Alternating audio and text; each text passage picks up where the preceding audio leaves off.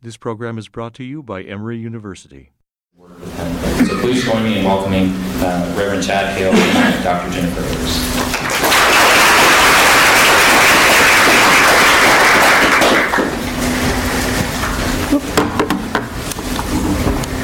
Thank you. We'd like to begin with a little bit of conversation, if it's okay with you. We want to talk about sacred meals. And so we're asking you this question. Think back to a meal that was significant in your own life. Who was present there? What was the space like? What foods were on the table or picnic blanket or TV tray? What did you talk about? Take just a minute to think about that for yourself and then share with a neighbor. You have about 5 minutes.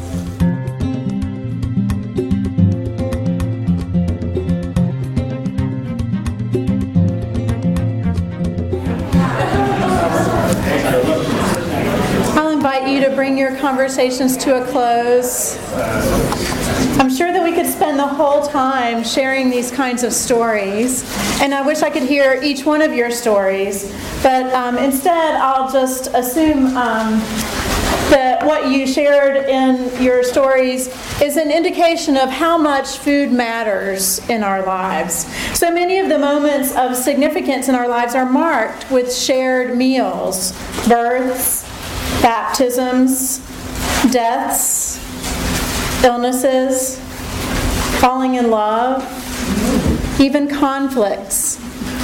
Indeed, the Christian tradition so values shared meals that we organize ourselves around a table and a sacred meal. What then does faithfulness look like in a context of hunger, nutritional deficiencies, imbalanced tables, convenience stores, and fast food? Where is our table theology in the face of these challenges? In telling and hearing these stories you have just shared, it should be immediately apparent that food means so much more than what might be reduced to a simple calculus of calories and nutrients and bodily needs. When we examine our system of food production, distribution, and consumption, we must ask what happens to bodies, yes, but also to families, to relationships, to neighborhoods and cultures when appropriate and healthy food is not reliably available. But how do we get to this place? Our food system places such a high premium in its production on efficiency, on cutting costs, even in wages, and increasing reliance on technology that one might expect that consumers would have more abundant access to more affordable food in wider varieties, at lower prices, and of more consistent quality. It is true, for example, that consumers in the United States spend, on average, a smaller proportion of their monthly income on food than their grandparents did, for example. With growing wealth disparity, however, it is important to note that low-income families in the United States continue to spend approximately 20% of their monthly income on food. In other countries, this proportion might be as high as 43%. These paradigmatic changes in the system of food production and distribution have not, in fact, improved access to healthy and nutritious foods for many consumers in the United States and around the world. In many places, food security is tenuous at best. So a few definitions are in order here. Perhaps for some of us, the term food security is a new term. It is by design a broad term and means, according to the USDA, that households had access at all times to enough food for an active, healthy life for all household members. In contrast, food insecurity describes households that are at times during the year uncertain of having or unable to acquire enough food to meet the needs of all their members because they had insufficient money or other resources for food. Families who experience food insecurity report reduced quality, variety, or desirability in their diets, or disrupted patterns of eating and reduced food intake. The USDA breaks food insecurity into two categories. One is low food security, in which households obtained enough food to avoid substantially disrupting their eating patterns or reducing their food intake by using a variety of coping strategies, such as eating less varied diets, participating in federal food assistance programs, or getting emergency food from community food pantries. But then there's very low food security, in which the normal eating patterns of one or more household members, often the parents, were disrupted and food intake was reduced at times during the year because they had insufficient money or other resources for food. On this slide, you see a chart that I don't know how well you can read it. I'll share a little bit of what's on the chart. But what you see there is what food insecurity really looks like on the ground. At a most basic level, it involves ongoing worry that your family will not have enough food for the month, that you might run out of food. And frequently, so the pink and blue lines represent low food insecure households. So you can see it's almost 100% that people worry they will not have enough food for the month. Mm-hmm. Almost that many actually do run out of food at some point during the month. A vast majority cannot afford to eat balanced meals. Of very low food security people, almost 90% cut or skip a meal on a regular basis for a period of more than 3 months. This is in part why families with children experience food insecurity at a very high rate, because parents often sacrifice meals for their children. Furthermore, many working-class families have little time to prepare healthy meals as they race between jobs and transporting children to school, because the cheapest food frequently boasts the highest caloric value alongside the lowest nutritional value. Malnourishment and obesity in the U.S. go hand in hand. And increasingly in other countries, we're actually exporting this pattern now. So here's who was affected. In 2013, just over 14% of households in the United States experienced some level of food insecurity. 11% of households reported this in 2005. It's a pretty dramatic increase, largely tied to the recession of 2007. Perhaps more alarming, though, is the fact that, generally speaking, households with children were far more likely than those without children to experience food insecurity.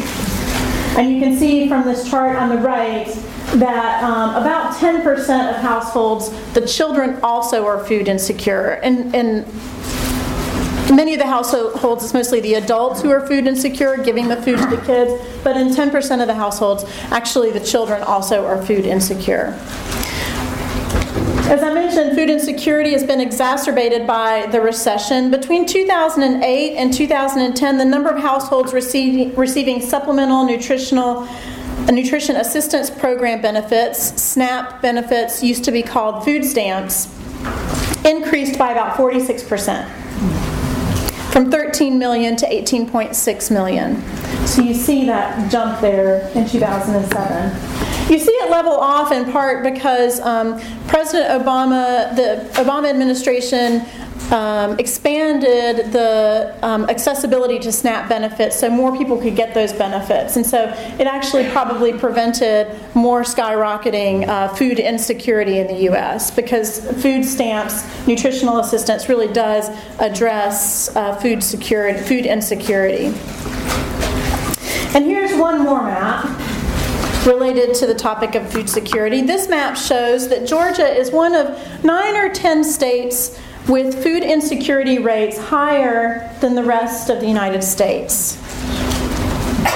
Remember that the national average is about 14.3%. In Georgia, it's about 16.6%. I don't know what statistic you've heard recently, Chad. And I just want to make a brief aside. If you combine these statistics about food insecurity.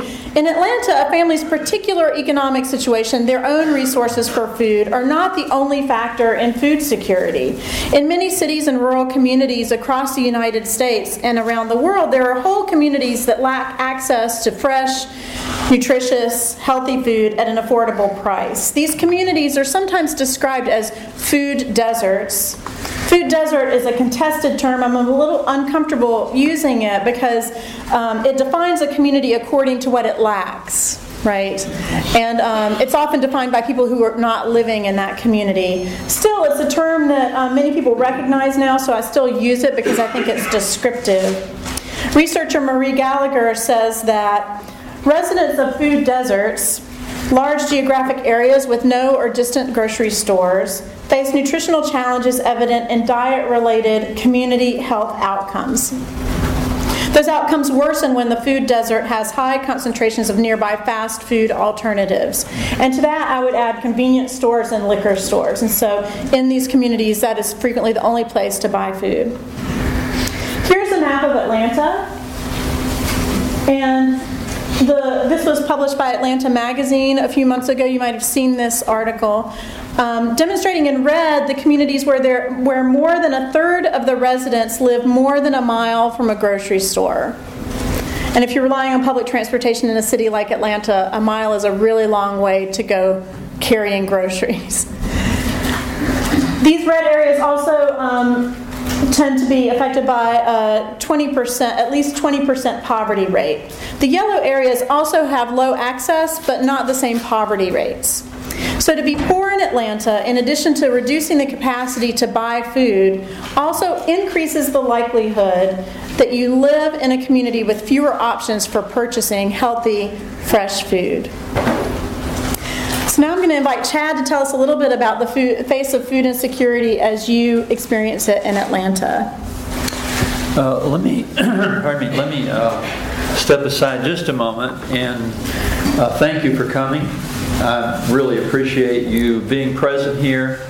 I feel like among us here we are people of God who are trying to grapple with issues of import to our neighbors, to ourselves, to our churches. And I'm grateful for you having that kind of interest. So thank you. I also want to thank Dean Love. Ann, thank you very much. And it's really nice to be working with you again, Jennifer. I've been blessed to know, even though we haven't worked that closely for a while, I've known Jennifer for a good while, and I appreciate your opening remarks there. They're very helpful.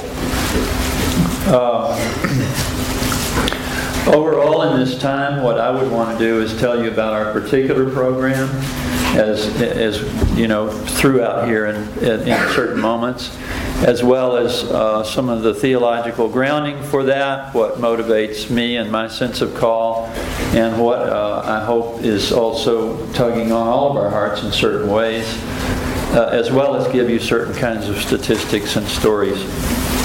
To add a little bit to what Jennifer was just saying, and I'm not the researcher that Jennifer is, nor the scholar, but I find it hard to find statistics sometimes that are up to date as far as Atlanta per se is concerned.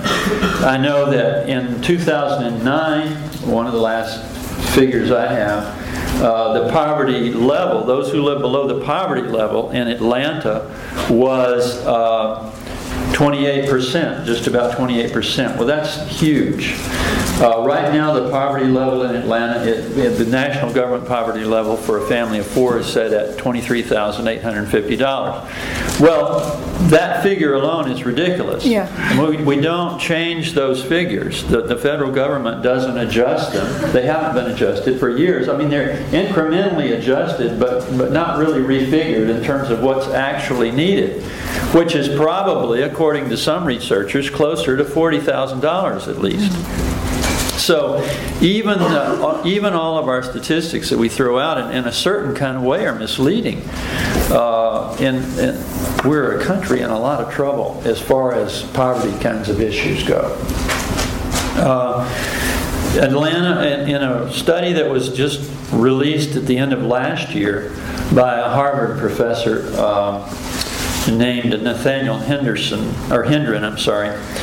called the Equality of Poverty Opportunity Project. Atlanta was listed as 50th among major cities as far as the ability of those who were at the bottom to move up to the top, or to move up that scale, in far as opportunities to move up. And for me, that's one of the larger major issues here that I want to be pointing at more as I go along. Between 2000 and 2010, the poverty level in Atlanta more than doubled. It went up 122%. And one of the issues is that Georgia is only one of 4 states in the union that still has a minimum wage. It's only $5.15. I mean, we're certainly talking about injustice, among other things, when we talk about this sort of thing.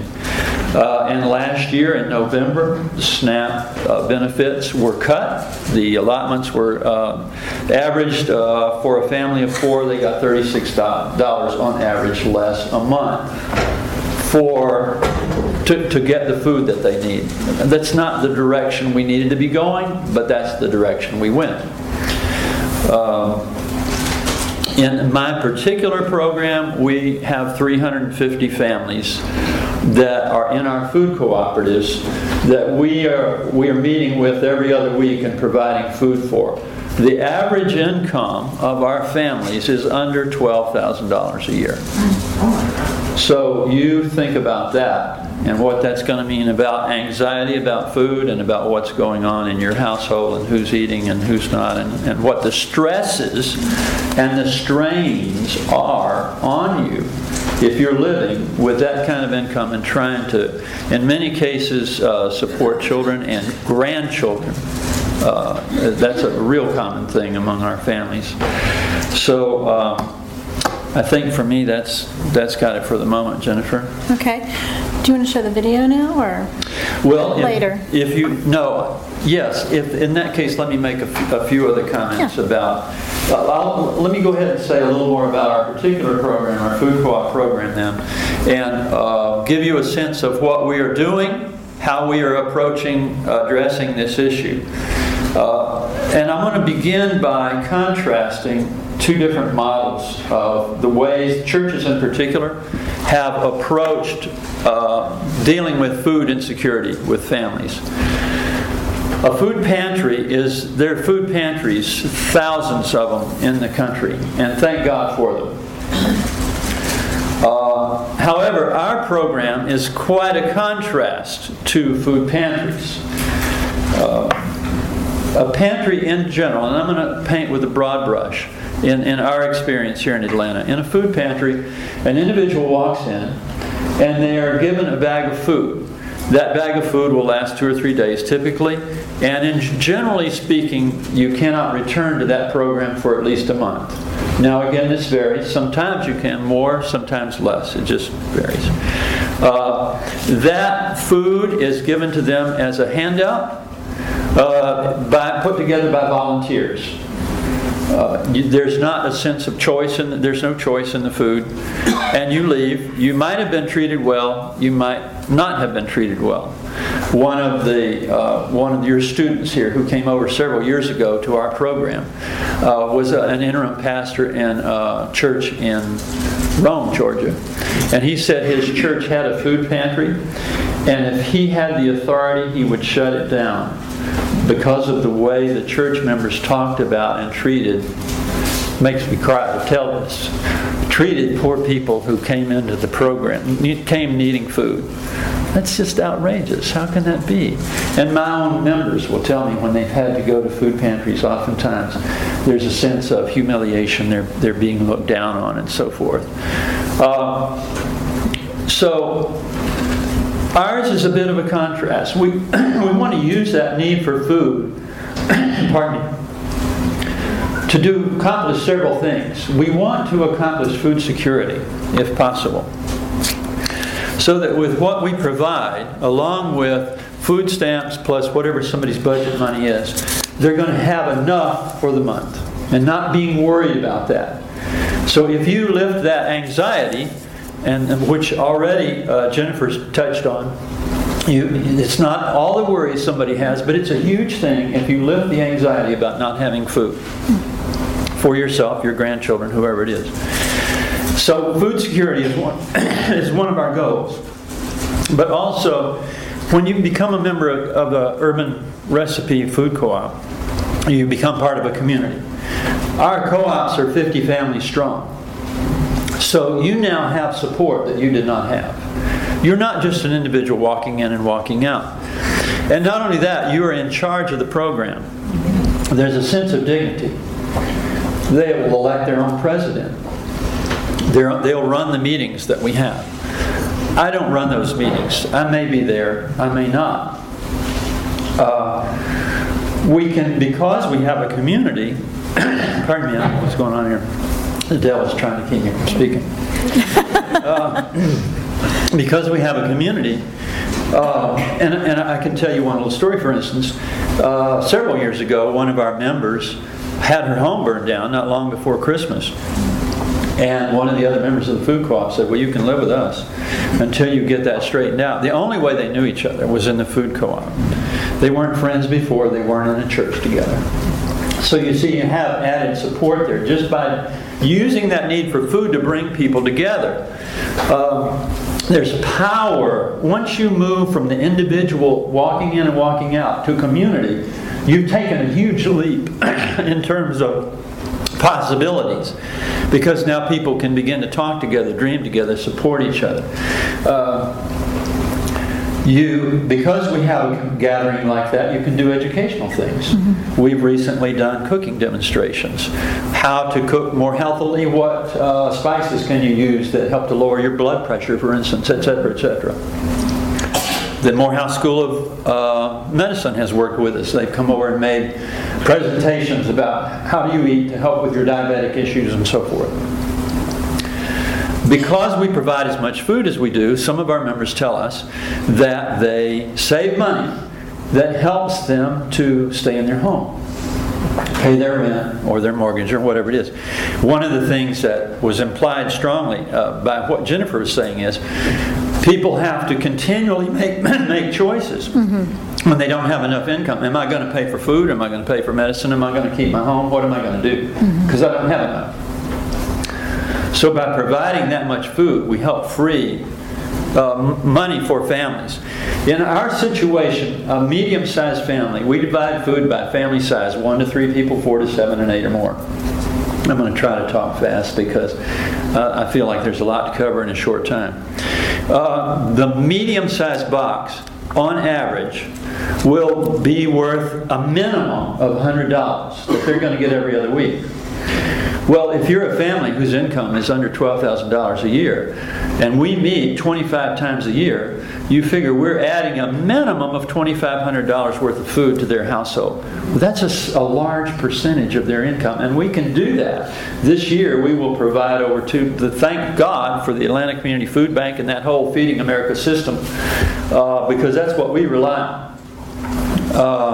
So we will provide this year something around 200 tons of food for our families. And we will do that for a budget of a little over $50,000. So you can see we're leveraging our funds pretty well.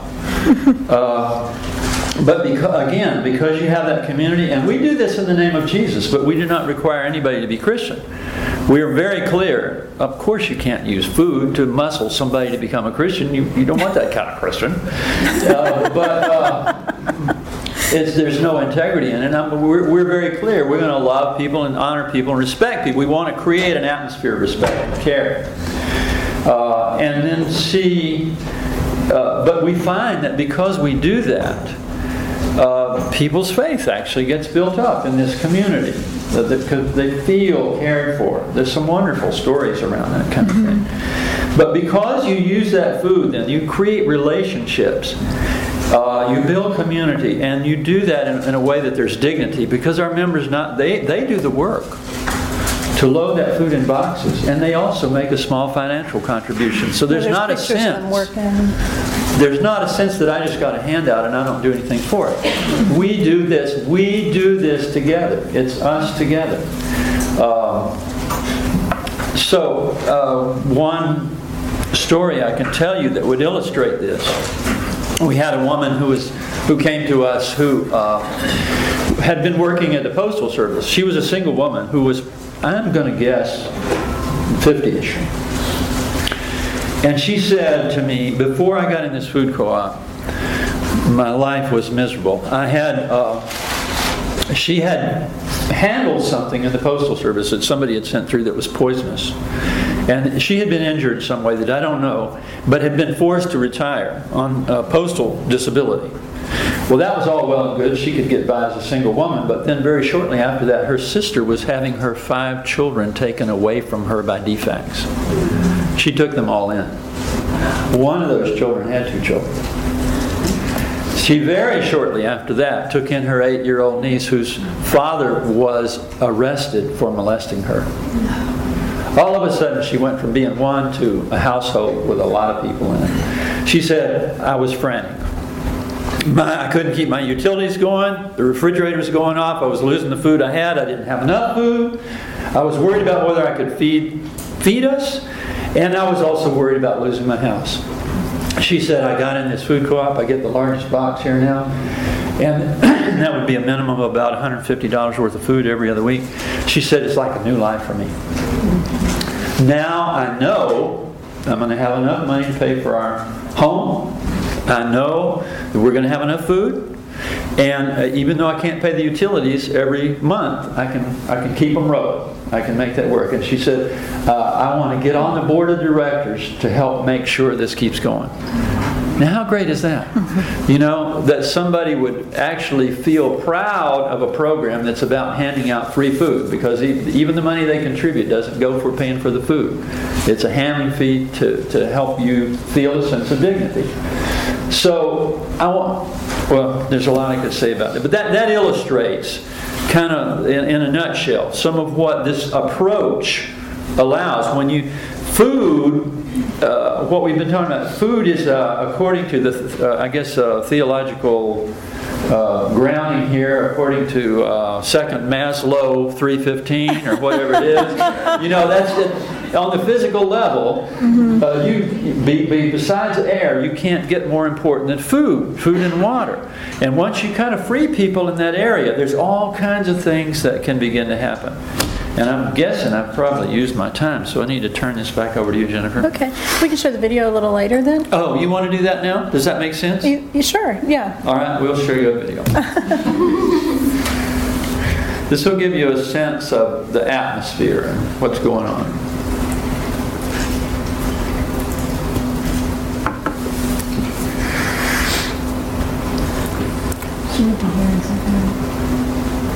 Sorry about that. If I didn't have a co-op, I probably would be in a hospital somewhere, because it's stressful. It's stressful, you know, taking the responsibility. It's stressful. I was raising my baby sister 5 kids at that time. I had my grandkids in the house, and then it was about 11 or 12 of us in the house. My husband had a bad accident and was not working. Our finances just kind of went from here to down here.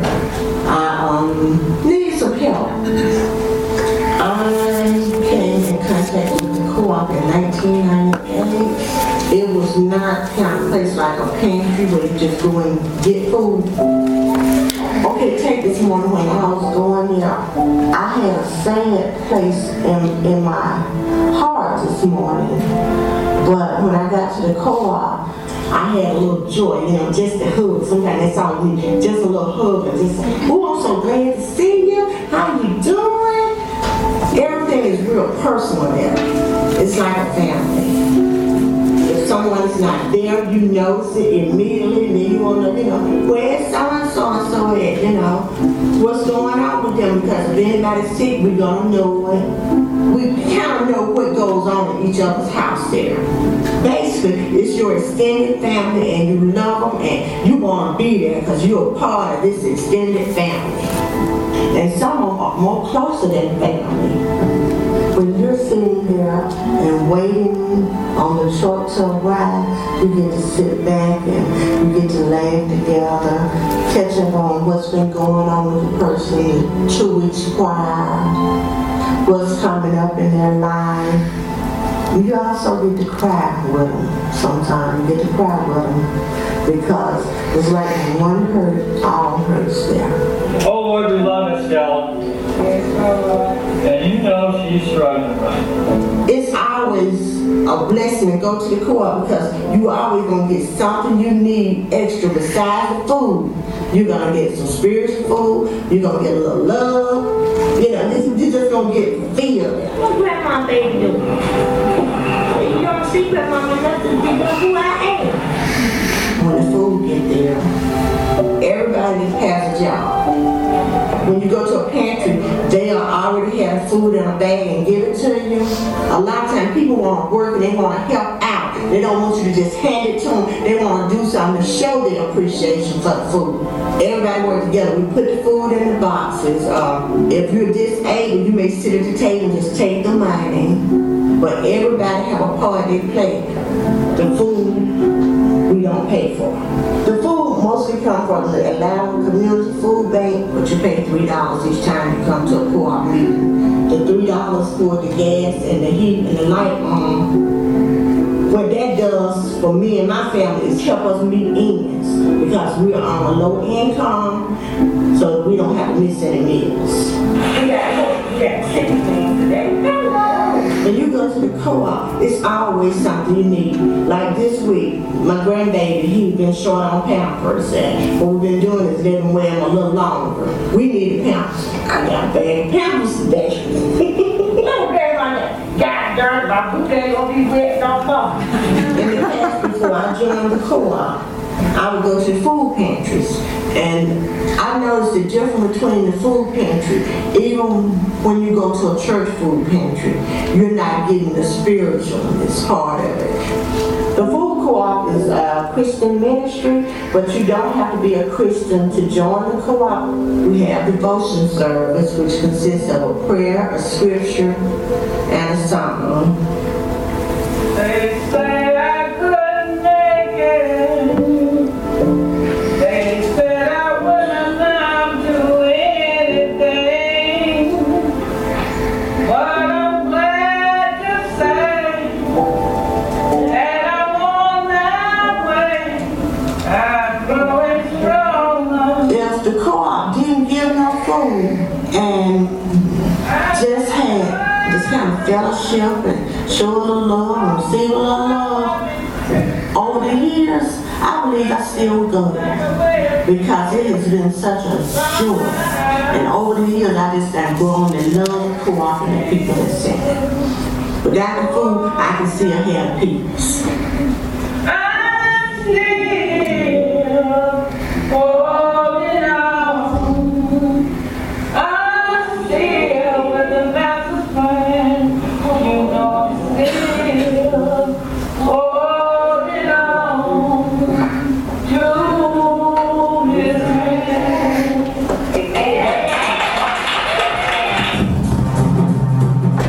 You can stop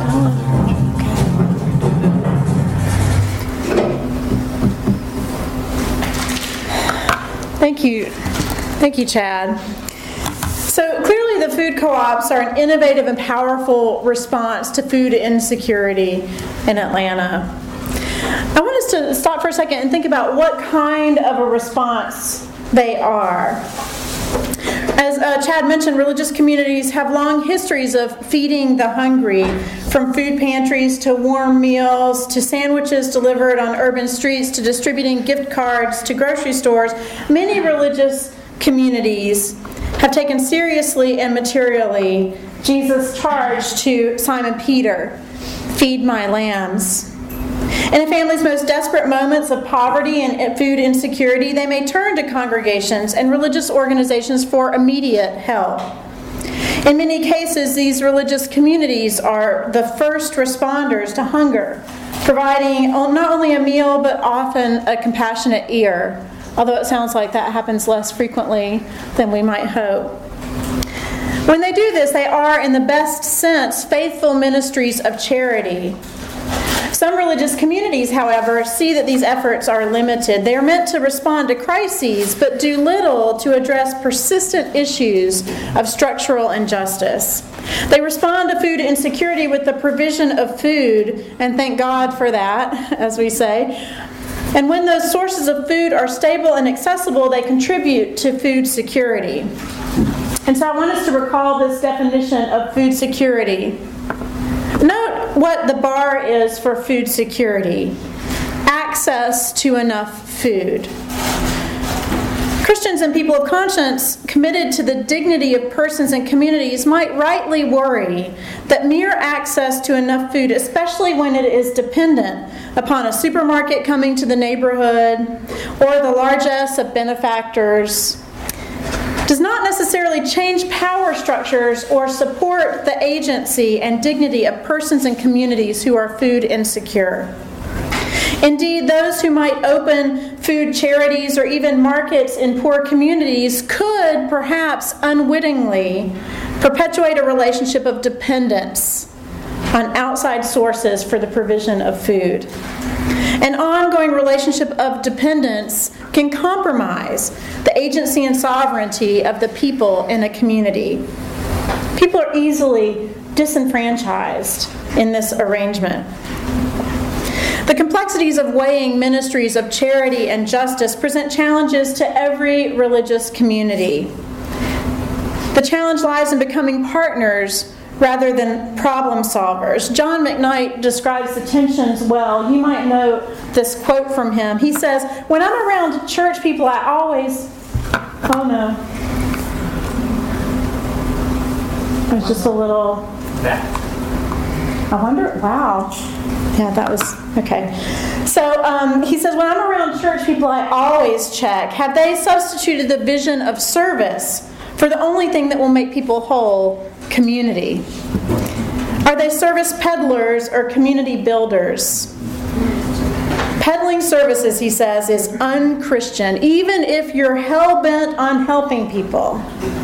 Peddling services instead of building communities is the one way you can be sure not to help." We might take some comfort in the fact that even the earliest Christians struggled to understand and respond to the demands of economic and social justice. In the communities described in Acts, for example, the earliest Christians wondered whether and to what degree, despite the call to share them, some among them continued to go hungry.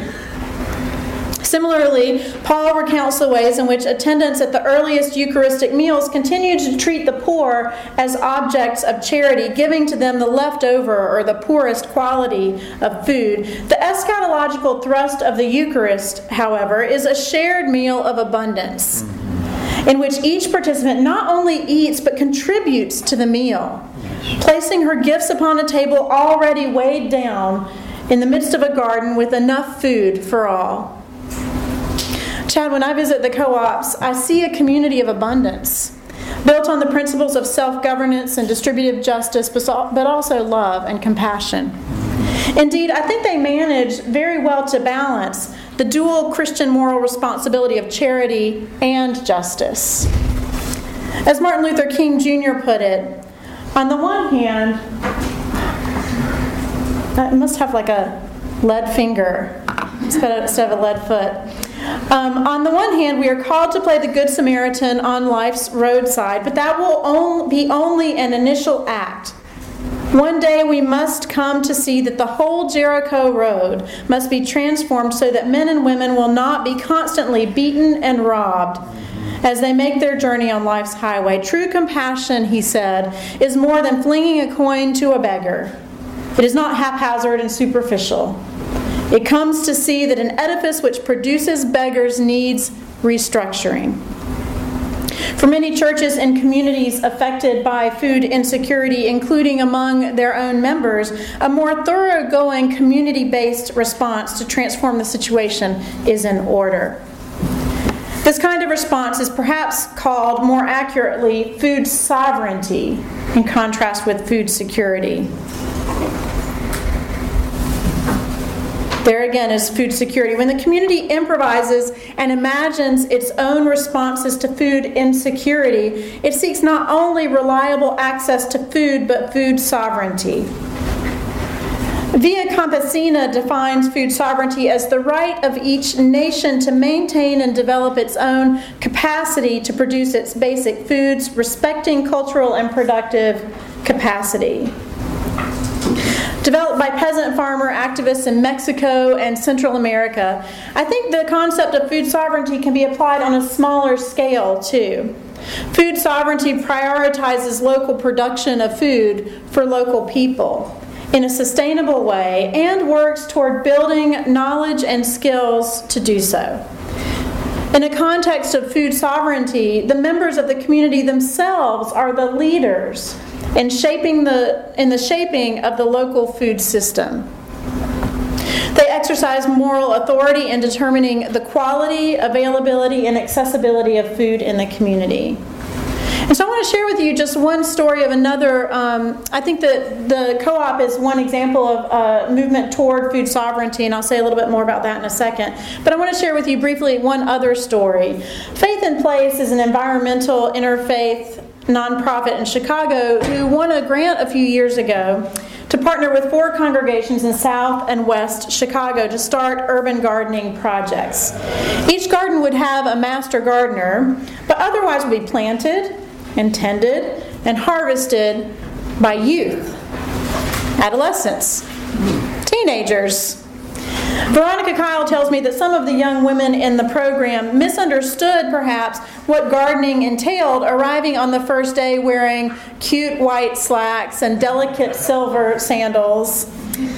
She says, they said, "Oh, we thought we were going to learn about it."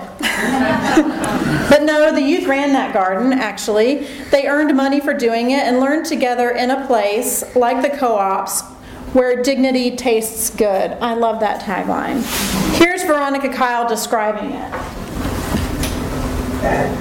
Putting something in the ground one day, 2, 3, 4, 5 days down the road, 10 days later, seeing this little sprout stick out. It was some of that, it was like, wow. And then to grow and to taste it, to nurture it and taste it. And this is what a tomato tastes like from the ground. This is okra. I would go and visit and they would go, "This is curry. You don't know. This is basil. Put it in your hand. Smell it." Now they went from, to taste. So I joined the youth garden crew for their harvest day, and that's where some of these images came from. Here's the scene. Piles of greens, herbs, and peppers are starting to slide off the edges of this small table in the middle of the garden. Although this particular table has a utilitarian use and is not set for a meal, the image of a feast set out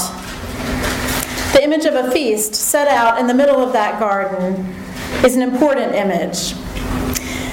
It speaks powerfully to the context of food insecurity. In the midst of a neighborhood described by outside experts as a food desert, as a place where food does not grow, a table heaped with food tells a different story. A story overflowing with eschatological hope. That story is one of a community that works together to provide food for the hungry, that honors and recovers the dignity of growing food, and discovers the joy of relating compassionately to one another and to God's earth. At Lincoln Memorial Garden, the youth gardeners were the most informed experts on any given plant in the garden. The community members themselves had determined what would be grown, when it would be harvested, and how it would be distributed. Of course, they asked for and received some technical help along the way. On the whole, however, members of other congregations who wanted to participate in what was going on at Lincoln Memorial became their partners, their guests, in working toward food sovereignty rather than service providers who came into the community offering charity. Indeed, several of the volunteers who were not from the West Woodlawn neighborhood came from neighborhoods where fresh and even organic food was ubiquitous. And yet they waited for instructions and wisdom from the community members themselves, who were the experts on that community, its members, and the food that they were growing there. Together, they are transforming the Jericho Road, one garden at a time. Practices of growing food seek to transform local structures of food availability in the interest of food sovereignty. They rely on principles of community and relationship building, self-governance, and the nurturing of human dignity. Certainly in this way, the self-governing co-ops supported by Urban Recipe were born in the spirit of food sovereignty. Chad, once when I visited you at the Georgia Avenue Food Co-op, you said something that stayed with me since then, and I actually put this in the book. You said, we've got poor people who are used to being kicked around. We don't want to perpetuate that. And I think that that's sort of at the heart of the way in which they govern themselves when they run the co-ops themselves. So, would you like to say more about that? We have a few more minutes. Our approach is an asset-based community development or Christian community development approach, talking about John McKnight's work, which I'm sure a lot of you are familiar with. I don't want to paint our food co-ops as the be-all, end-all. It's a small program, but it at least is an effort to get beyond some of the patterns we've had in the ways we relate to poor people, in the ways we've related racially and so forth, to create relationships where we're working together, we're caring for each other. It's not me up here helping, being a helper and feeling good about being a helper, and maybe you feel good about it, maybe you don't. It's creating a circle, so to speak, where we're working together. I have my role, you have your role. When we talk about food security, it is an important category, but it can't be separated really, and that's been made clear by Jennifer's remarks, from what you might call social insecurity or power insecurity. Those who have the least voice, the least power to say how things are going to be shaped. And so you're looking for structures to shift that a little bit, even a little bit. Our members, by participating in the way they do, become the president. They become officers there. They have roles. And that's not to say that our members don't already contribute. In some ways they do in their own communities or their churches. But nevertheless, this becomes a place where somebody has a sense of self, and we've seen that change. We've seen people quit drinking just because they got in the food co-op and felt a sense of care. We had a woman who came into our food co-ops, and I already knew her because she came to a meal that we were serving, and she was on SSI because of alcoholism. I said, you just got to quit drinking. She said, I'm not quitting and I don't care. I said, you're going to kill yourself. She said, I don't care. She got in the food co-op. She quit drinking. She doesn't know why. She's never been to an AA meeting. She hasn't had a drink in over 20 years. They elected her the president of the co-op. The woman can't say a word. They had to speak for her. It's just marvelous. I just love it. And then she ended up joining our church, which we never pressure anybody to do. And she comes every week and prays for my wife, who has some health issues all the time. It's just a great blessing. But we couldn't make her not. She can't come to meetings drunk, but we can't say you can't be an alcoholic. But that food insecurity is part of that larger piece. And for me, the scriptures behind all I think biblically, we're moving. It's obvious, I think, isn't it, that we need to have these kinds of relationships. We need to be crossing these lines. The two titanic figures in the scriptures. If you look at Moses or you look at Jesus, what did they do? They forsook being in the palace to be with the poor, right? To be with us. And so what I'm thinking is, part of my shtick here, part of my agenda is to say, we have to, if people can't move toward us, if there's social insecurity and power insecurity, we in the church have to move toward them. We've got to create those relationships. We've got to embed ourselves where... I think of one particular example. Just by I moved in Grant Park in 1979, and at the time it was an area that people were leaving. They were white people, at least. You know the story. And because they were afraid, because of crime and so forth. For me, the call of Jesus is not to move away, but to move toward something like that. And just by being there and being concerned about how do I relate to my neighbors in a caring way, things can begin. I'm connected in ways that other people are not. So when we had a food co-op going, but I knew that we could get funds, our members could get funds from the Self-Development of People Fund of the Presbyterian Church. But they're the ones that had to write the proposal. Our members, not me.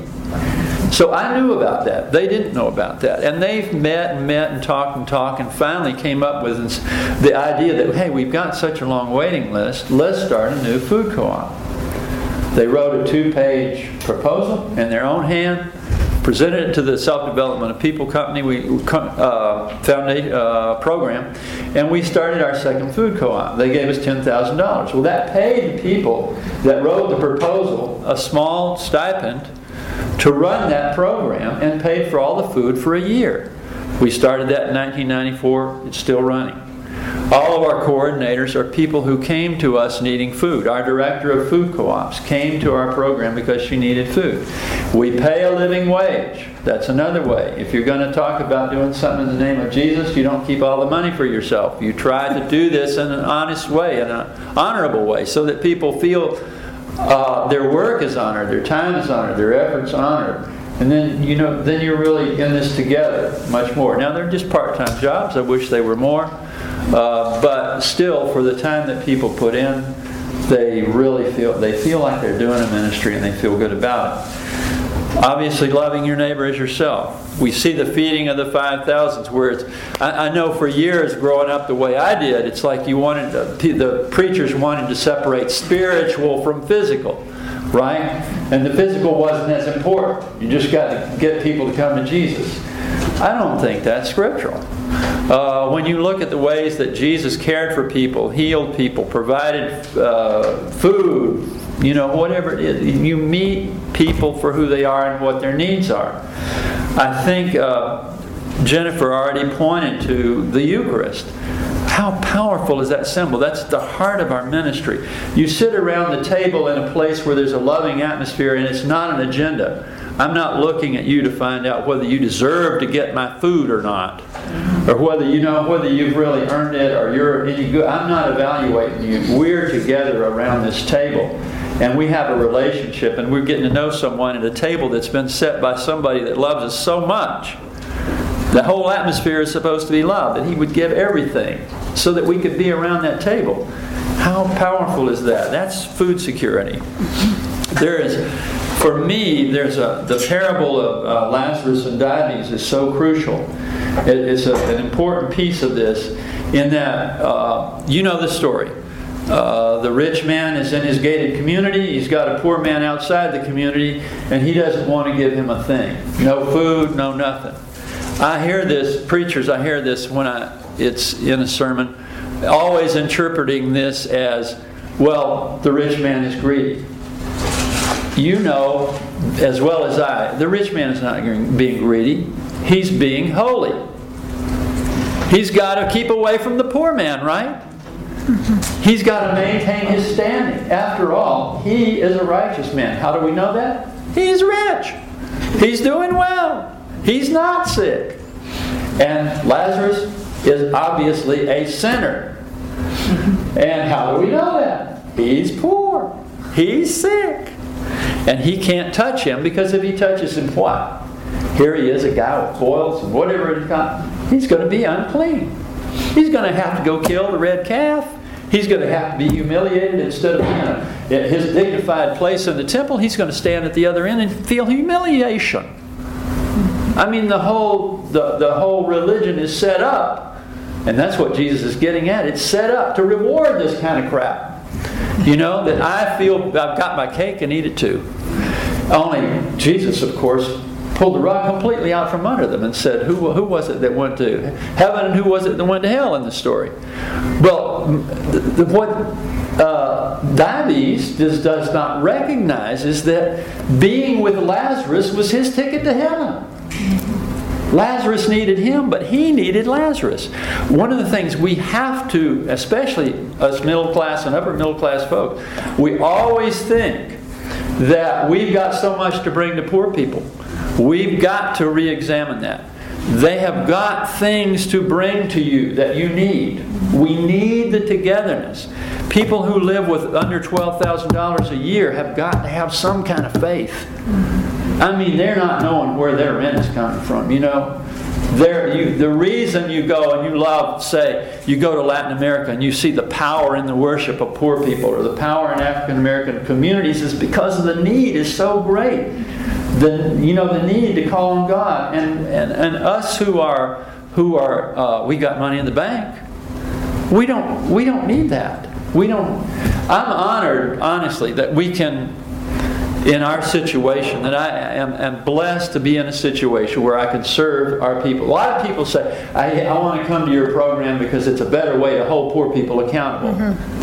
I mean, I want to use language I'm not supposed to use here to describe that attitude.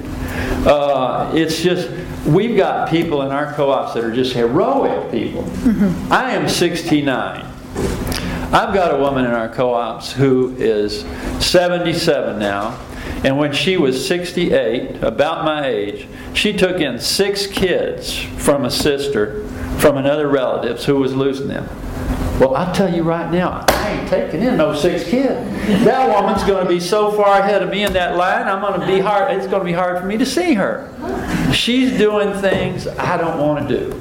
And I have the blessing to be able to support her to do that because she's struggling to do it. You know, I'm telling you, we really need to think that paradigm, because if we only deal in categories of food insecurity, then we can a little bit distance from us. Because then it's how do we engineer getting food to people? It's about this larger shift stuff that Jennifer's been talking about, and I want to touch on there, is it's about life together, and especially in the church.